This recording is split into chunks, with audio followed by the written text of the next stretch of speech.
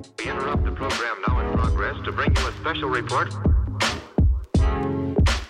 Here are the highlights this morning's news. From the WPGU News Desk, here's today's headlines on WPGU 1071, Champaign's Alternative.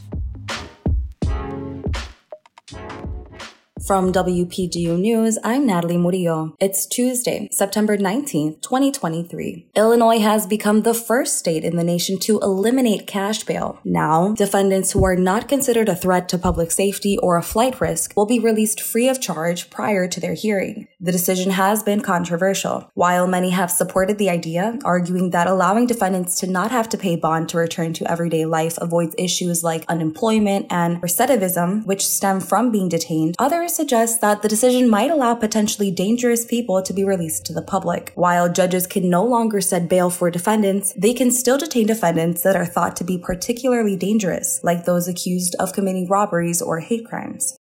And today is National Voter Registration Day, and the university has made a goal to register every Illini student. The initiative is part of the All-In Big Ten Challenge, encouraging students across Big Ten institutions to register to vote. Eligible students can register at designated locations on campus using their address on campus or their permanent address. Those eligible must be above the age of 18 and must be U.S. citizens. Students interested can look out for Illini vote teams spread across campus, including the Student Dining and Residential Programs Building, Illinois Street Residence Hall, or ISR, and Pennsylvania Avenue Residence Hall, or PAR. The university wishes to emphasize the power in students engaging in the democratic process.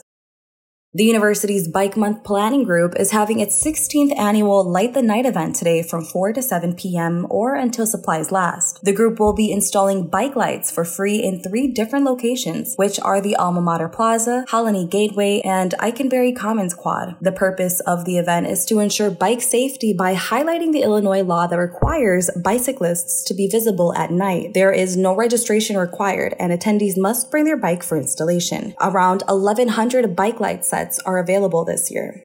Contributing reporting for this newscast was provided by Laszlo Richard Toth, Ashley Gilbert, and myself. Our political editor is Avery Bowen, and our regional editor is Josie Alameda. Our deputy news director is Daniel Villarreal, and our news director is Madison Holcomb. For WPGU News, I'm Natalie Murillo.